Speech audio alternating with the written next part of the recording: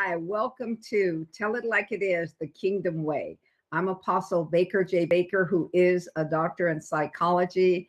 And I have my brother, my baby brother, my only brother, actually, on today. And we're continuing, I think this is part 39 on the tabernacle and living out the tabernacle. And he's coming from all different ways. I don't know exactly where he's going to take us today, but I would suggest that you invite your friends, your family, your enemies, whoever it is that you feel that or you think that you desire to, share this with, because it's going to be worth your while. So without any further talking, I'm going to bring my co-host, who is my brother, Apostle Calvin Cook, my only brother, my baby brother. Welcome, Apostle Calvin. What a day to be alive. My God. Yes, sir. How are you? You doing good? Oh, yes. Good? Yes. Oh, my God. So where are we going today? Where are you taking us today? You know, it's really funny. It seems as though we are in a thrust of prayer. We just come off Prayer Mountain Saturday. Boy, oh boy. God was waiting on us to get there, get in position. And we've been really realigning our prayer life to the time that we're living in. You know, we learn how to pray, and God corrected me. He says, the way you learn how to pray, you said the right words, but the motive for your prayer was incorrect. He said, and you taught many people how to pray to get something from me rather than bring what I asked them to bring to me, a living sacrifice. He said, and that we haven't understood that whenever you go to a king, he doesn't get anything for you. You get something prepared for him. I'm not getting amens now, because we've learned if you want something, go to God and get it. And that's true. But the motive and the thing you're going to get from him determines whether you're going to get the answer or not. Because he says, this is the confidence that we have, Romans chapter 8, that if we pray anything according to his will, that he hears us. Now, that's hearing is one thing. He says he's going to hear and assess if he can give it to you. Amen. Because if it's praying from a wrong place or wrong level of maturity or whatever it is, matter of fact, if we study the scriptures, we find out in the scriptures that say, ask, seek, and knock. If a son asks for this or a son asks for that, in 7th chapter of Matthew, 11th chapter of Luke, you'll find out that the only son that can ask, this is not going to be popular what I'm going to say, but you got to go back and look at the language, are the full-grown sons. Because watch this. This is very highly important that you get this straight. It's because we've been told that anybody could ask and get anything from God. That is not true at all. No more could your son, who's immature or unable to drive your car, ask for the keys. You're not going to give it to your son. You know he's going to harm himself. So when it says, if a son asks for bread, would his father give him a stone? Or if he asked for an egg, would he give him a scorpion? And it goes on to talk about these things that if a son asks for. But if you look at the language, the word son there is wihas. It means, would a mature son ask for a piece of bread and you give him a stone? He says, no, you wouldn't. Why? Because if anyone prays according to the will, then he knows the Father hears him. And what he's suggesting to us, if we'll listen, is that the condition of the earth requires maturity. It requires full-grown representation of the Father in the earth. That's why he held back Jesus those 30 years until in his sight, he could say to him, this is my son. He affirmed him who I'm well pleased. And then the ministry began. Because he was, I would call teleos. He had come in his form. He changed his form to take on the form that could get the job done for the assignment that he had. And he was mature in that form. And he said, there's a form that comes to the people of God in prayer that I measure them to see if I can give them the answer that the thing they're asking me for, if it's in sync with the kingdom coming, if it's in sync with the completion of my assignment for the people of God to bring my kingdom into earth. Amen. That's partly what we haven't done very well. And so I'm going to talk about the prayer altar and the soul. I want you to go. You said something that I thought was, you just kind of went past it, and I'm gonna bring me back. What did I say? I'm gonna take you back to too far back now. Okay, you said that when one ask a question, either you said something else, but anyway, to the level of understanding or maturity. And, and this is something that's really important. Then you also said something, if my son, my sons are in their late 50s, but if either one of my sons asked me for my car, they wouldn't get it. And it's because not. You saw what they did to their car. Huh? See what you did, you appraised how they took care of their car. That's right. And that's going to determine whether they can drive yours. That's right. Now my great grandsons are too young in order to be able to ask me for that. So as you get into this, I would like for you to open up for our audience and for us and for all of it, because every time you teach something, you get more out of it. To talk about that understanding and the maturity. Oh, one of the things we've done is we've damaged the body of Christ with the way we pray, because we taught them from a materialistic point of view and not from a spiritual point of view. Jesus tried to clear it up for us. I really love what he said. He said, look, seek first the kingdom and my righteousness, and I'll take care of those things that you're trying to add to yourself. I'll be the one. And it's interesting that word add is almost synonymous with the word discipleship, which is the word mathetes, M-A-T-H-T-E-S. We get our word math, M-A-T-H, from that word, which means add, or mythos, dividends that are given to you by being diligently in a place of seeking the Lord. When you diligently seek, God gives you dividends. See, and watch this. And the dividends are exceedingly above all you can think or even ask. But because we've been told that, no, we touch and agree. Put your hand on that car now. You want that house? Put your hand on that house and start praying in tongues, and you're going to end up in that house. Okay, that's not what he's talking about. Here's one of the things that I want you to, as you get into this, then what you're saying is you said, okay, it's Matthew 6:33, seeking first the kingdom of God and his way, his righteousness, his stuff. Way of doing things. Getting his mind. So how can we pray accurately if we don't have his mind about what it is that we're praying and what it is that we're bringing to that? Because I'm going to throw all this out of here and then I'm going to mute. And then one of the things that Jesus did when he was going to the multiplier, as you talked about earlier, one of the things that it says, I know that you hear. Well, that word hear was not just being able to hear with an ear.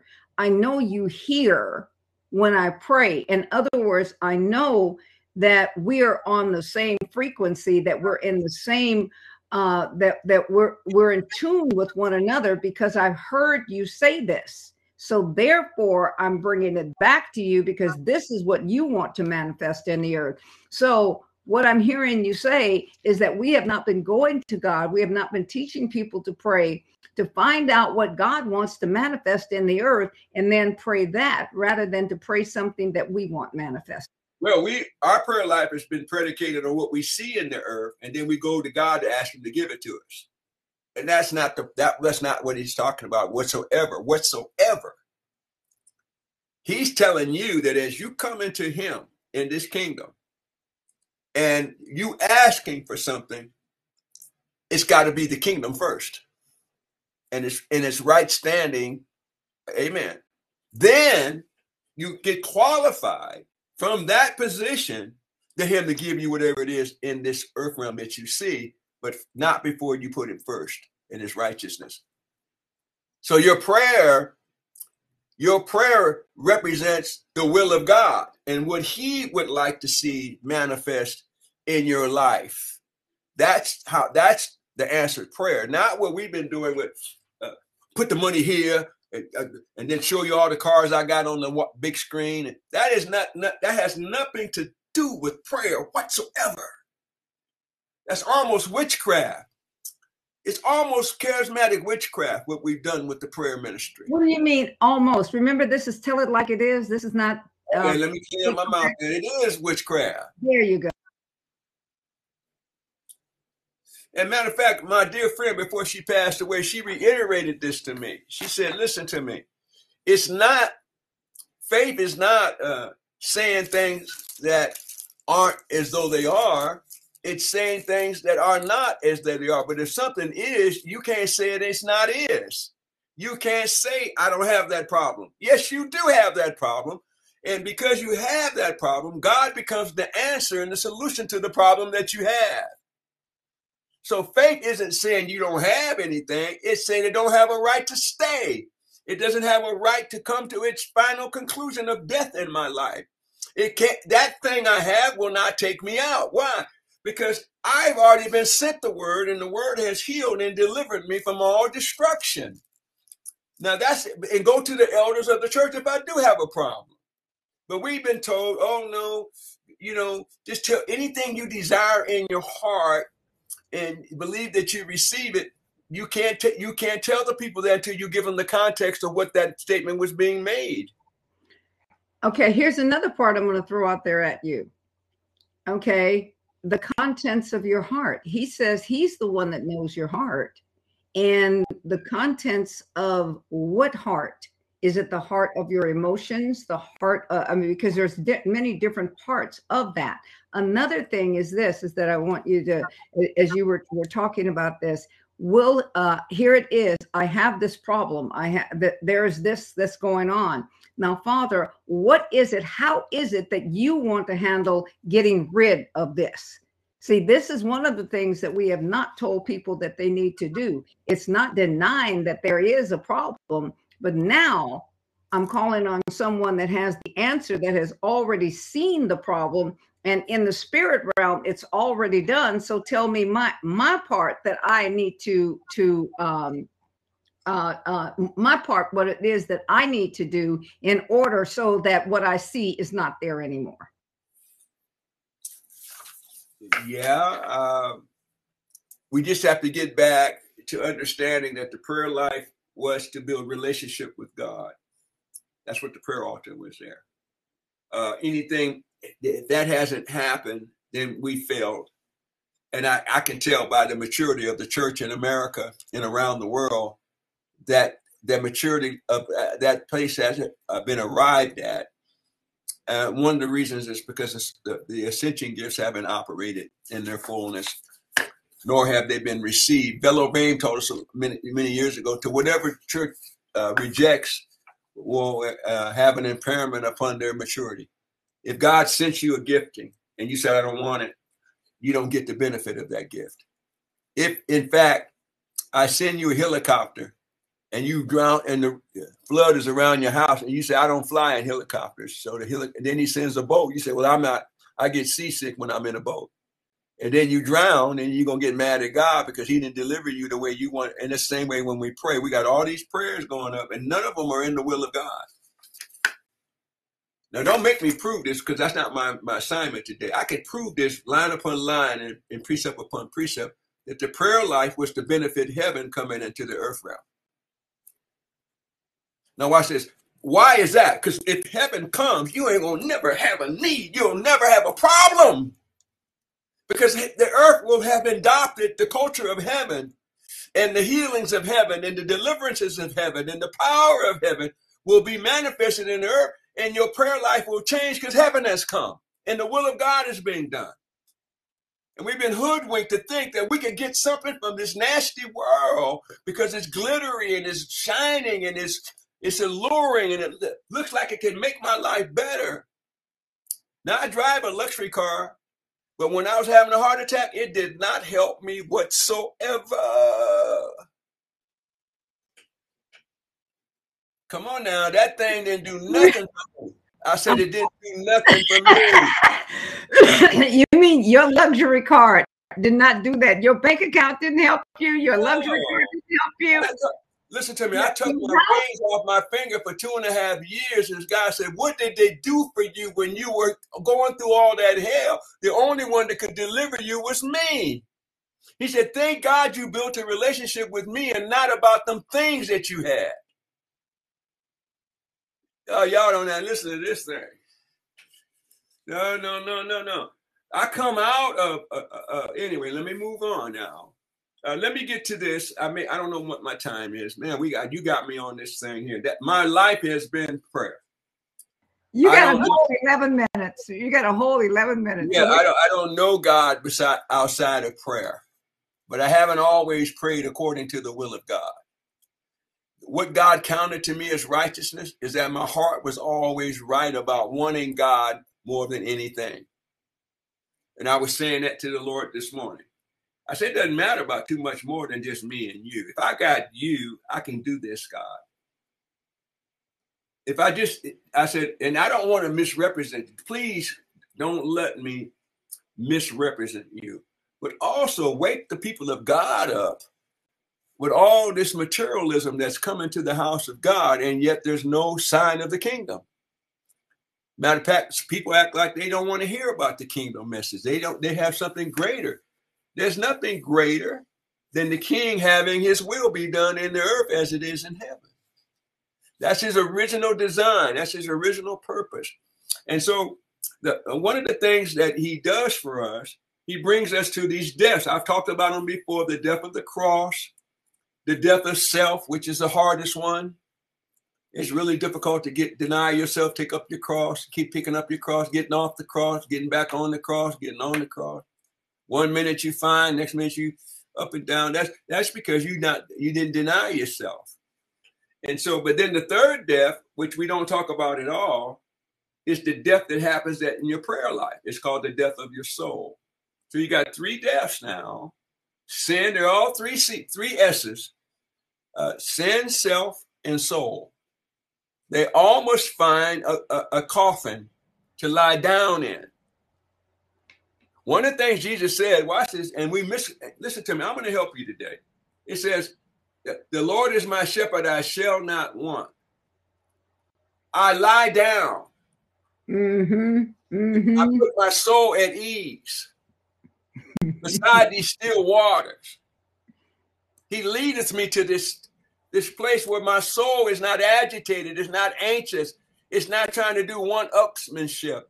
It's not trying to get everybody I want to be branded and seen and known and popular and make myself of a reputation. You can tell something's wrong. Jesus even though he knew it was not robbery to be equal with God, he did not make himself of any reputation at all. The only thing he did was glorify the Father. That's all he's asked the church to do. He never told anybody to brand your ministry and make your ministry worldwide. He wants your ministry not to be worldwide at all, but your ministry to usher in his kingdom so that we can have our one world government, which is the kingdom of God, instead of you looking for some other people to have a one world government. The only one world government that's legal in the earth is the one world government of God. And so at this altar, it's symbolic meaning of the dimensions, even the dimensions of the altar are symbolic in their meaning. The crown on the altar of incense is a symbol of victory of the believer coming into kingship. On the table of the show, I don't want to go into the showbread and all that, but this crown around the altar had 2 rings, which means that there's twice being married. What? Twice being married to what? So as we come into prayer, first thing we must understand, we have reached the stage of being married to the Lord and becoming one with both the Spirit and his word. You got to have a balance of the Spirit of God and his word before the altar can be effective in your life. You just can't come to the prayer altar and there's no balance between you. You have no word.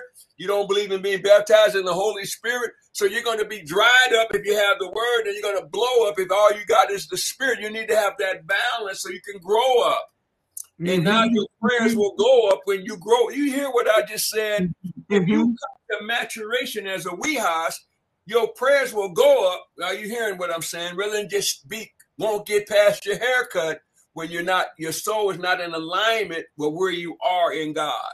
Yes, yes, yes. And there must be a maturity right now. This is a season of the nature of God, which means the fruit of maturation or fullness or teleos in terms of the level of maturity of the sons of God who are praying in the earth realm right now.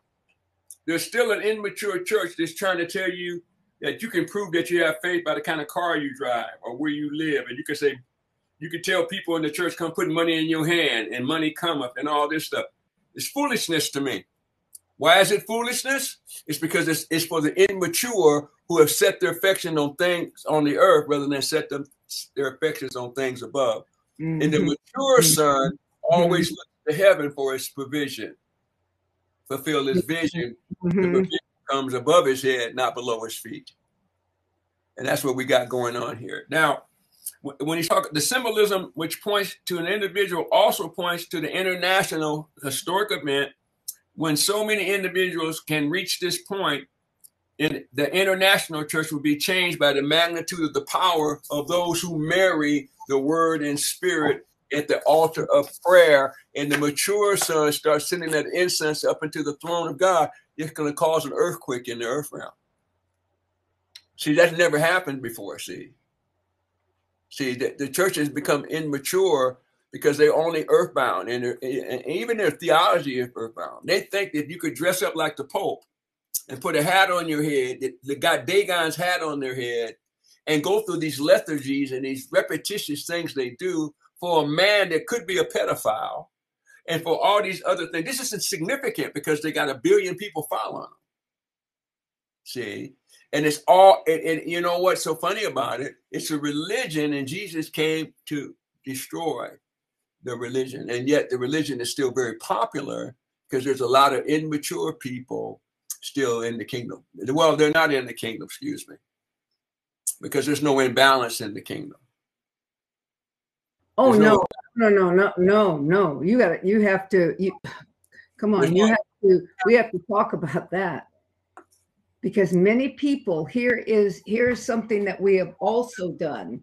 We, as Ascension Gifts, we have not delineated. We have not separated. We have many people that are in your congregation, mine, whomever it is, that think they're in the kingdom, but they're actually still in religion. Yeah, well, that happened because we dropped the guard in terms of the government, the gatekeepers of the house. That got violated, and we let pastors. We didn't let it, but pastors became the gatekeepers of the churches because they're the ones that built the churches, and they built it, and so when you built something or you build something, you take ownership of it, you possess it. So you decide who comes in there. It's not like the Holy Ghost said separate unto me. Now the man of God, if he don't want to hear, I called a man of God up that I know before he was a man of God, and he didn't like one of my friends, and so he says, well, I don't have time to speak to this apostle. So he cut me off because he don't want to speak to me.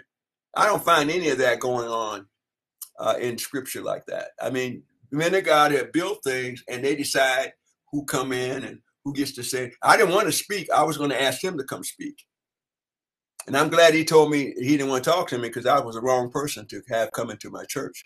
But see, this is the difference. And you brought this up. You broached it. It came out of your mouth, your spirit in your mouth. So you're going to have to you're going to have to talk about this. The difference. Oh, yeah. The difference between the kingdom, because see, many people, they can quote the word of God. They can shandalaba, handaraba, andaraba, handaraba. Yeah. All of that, but they're not kingdom. They're not in the kingdom. People think every time you repeat that prayer, whatever that prayer is that immediately you come into the kingdom of God. but repeating a prayer does not bring you into the kingdom of God. Repeating a prayer doesn't bring you anywhere except you've repeated a prayer, and now you've come into a religion, or you've come into a church. I mean, an assembly. He told us in the prayer of Matthew 6, he said, don't do any repeating, repetitious repeating that's vain. He said, I heard you the first time. As a matter of fact, before you open up your mouth, I knew what you needed. He doesn't want us doing vain anything over and saying things over and over again, sitting and chanting the Buddha or anybody else over and over again. Amen. That's not what he wants. And so what happens is we learn these things and we incorporate them into the church. And then when we come into the kingdom, they think that they're going to fit in that and know they have to be renounced, because that's not the kingdom of God. The kingdom of God is, I seek you first, Father, in my prayer life. And whatever your word says, that's what I adhere to, because the spirit and your word are synonymous. So I'm not going to go by what the organization is saying. I'm going to go by what the word is saying. We don't have very many people that can buck against the organization. The organization has more control of them than the word of God does. They'll know the word of God says do this. They won't do it because their mama don't do it, or their Uncle Bubba don't do it, and so they won't do it. That's a religious spirit has you so tied. And see, this is a day where we got to obey the word of God. Dr. Earl says this. He said, this is the most illiterate generation when it comes to understanding what the scriptures say. They do not even care what the scripture says. They want to know, well, my pastor said this, or my bishop said that, or my apostle said this. But what is the word saying to you right now? Because those men ain't going to stand with you before God. You're going to stand with God based on what he's saying to you. That's why you have to have an ear to hear what the Spirit of the Lord is saying. And so guess what? I know that time has slipped away again. I feel like singing a solo, but I don't have time. You can. We'll sing a duet on our next program. We thank you for joining us today. I didn't get into this thing because you got talking about prayer. You got right where we needed to get, because you had to lay the foundation. We started talking about prayer, and we're going to continue on to this, because this is the problem. We have not laid the foundation, and you're digging up some before we are able even to lay the foundation. We got to get some of these stones and some of these rocks out of there. So we thank you for joining us today. This is Apostle Baker J. Baker, who is a doctor in psychology, and Apostle Calvin Cook, who is my baby brother and my friend, a doctor in neology. A doctor in neology and all of that. And we will be back next week when we're here to tell it like it is, the kingdom way. Please join us. Bye-bye. Bye. Let's get it right.